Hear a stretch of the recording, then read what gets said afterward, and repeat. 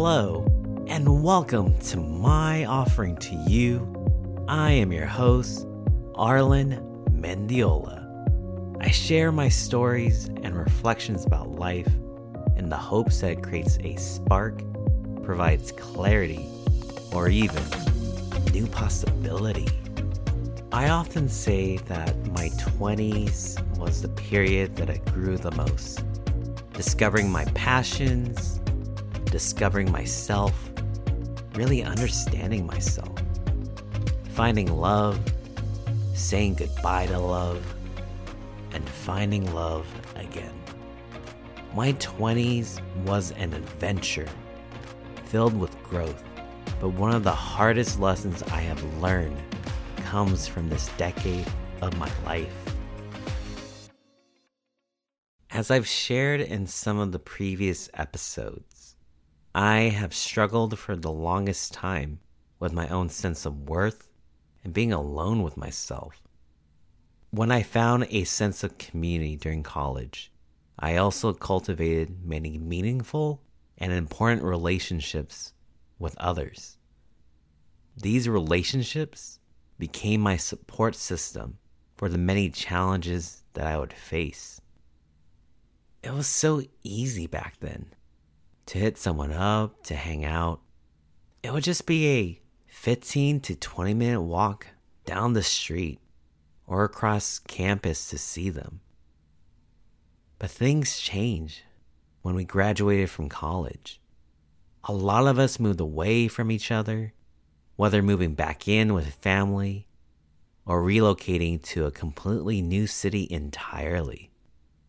What was once a 15-minute walk to hang out became 3 weeks to a month in advance to see one another. Back then in college, when we were all in close geographic proximity to one another, that was the easiest it was ever going to be to spend time with each other, to spend time with the people that I cared about the most. In the first few years into my post-grad life, I struggled in navigating the changes to the relationships with my friends, both in level of frequency and communication. I often found myself thinking about them, wondering how they are doing and how their life was.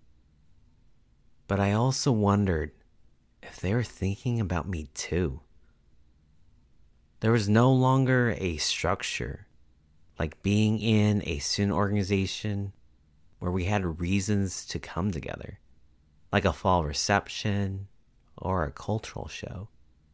If anything, I would only see my friends on birthdays or holidays. Not being satisfied with only seeing my friends on special occasions, I would take the initiative to reach out to a friend and set up time for us to share a meal together. But after a while, I started to notice that it was mostly me reaching out. I started to wonder, why was that? Do they no longer want to spend time with me? Do I no longer matter? I remember how frustrated I became. I'm not proud of those moments where I expressed my sadness and anger.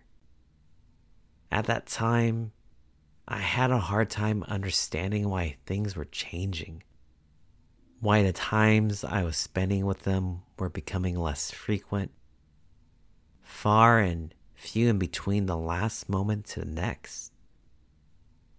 I was scared to lose my friendships, the folks that I relied on as my support system. Time continued to pass by, where I would mainly see my friends around big events like birthdays or holidays. Our priorities and responsibilities shifted, and our time went to other things. Then came graduate school, where I ended up leaving a lot of my friends in the Bay and moved to LA. And I moved to LA knowing that I only really knew about 5 people in the county.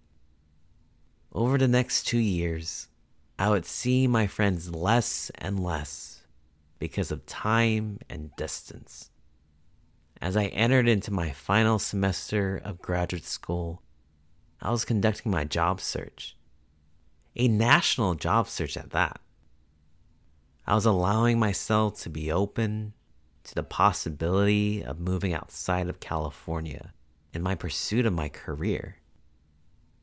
But as fate would have it, I would end up returning to the Bay Area and began working back in my undergrad. Because I was in closer geographic proximity to my friends, it created more opportunities to be with them. The thing was, though, I felt like I was behind and playing catch up. There were several life moments that happened while I was away in LA that I couldn't participate in.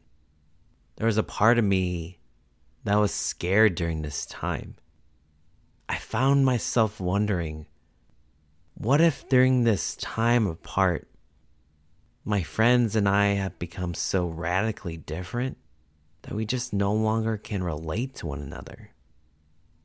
I just didn't know.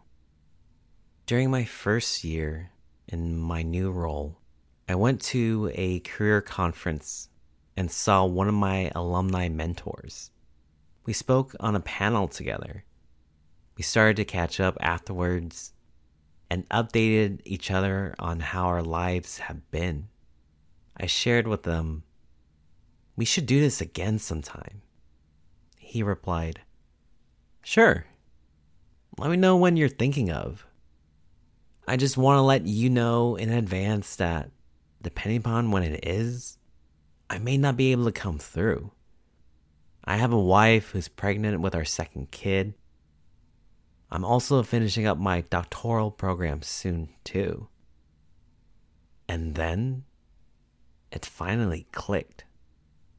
He had his own priorities to take care of. I couldn't suddenly ask him to make me a top priority, a priority above his pregnant wife and unborn second child. I had to respect his priorities and the time that he's able to give. This interaction with my mentor changed how I viewed my friendships, so I owned up to my frustrations and anger, apologizing to my friends for being that way. I slowly started to shift my mentality and approach about the moments that I get to share with them. If I only get to have a few moments every year with them, then I have to make those moments count. I have to be fully present in those moments because they are the most important people to me. I eventually got to the point of becoming comfortable with the time and distance, of being able to feel like I can pick up where I last left off with them. That in between those moments we share, we went out on our own adventures, discovering and experiencing life and what it has to offer. But when we return to each other, when we return from our adventures, for that brief moment, our lives intersect once again. Those moments are filled with joy and a sense of renewal for life. Over this decade that was my 20s, I learned that relationships and priorities will change over time. People will come and go in my life, but no matter how long or brief those people enter into my life, the moments that I get to share with them bring a lot of meaning into my life. I often share this life lesson to the students that I get to work with, especially the graduating seniors. I also frame it in a TV show analogy. In this current season of the TV show that is called Your Life, who are your main stars, recurring characters, or even guest stars? Who is making a cameo in today's episode? What is sometimes hard to sit with is this notion that a person who was once a main star in an earlier season of Your Life is now just a guest star, or even someone who is making a cameo.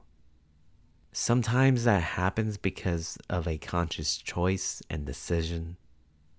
Other times, it just slowly becomes that. No fault to anyone. When I think about all of this, it informs my approach in nurturing and maintaining relationships. As things change, as the seasons change, it requires an active commitment on all parties to be intentional with the relationship, to be present in the relationship and in the moments we get to share. This life lesson, this hardest lesson that I learned, is why I strongly connect with and keep reiterating the idea of, in this moment, you are the most important person to me.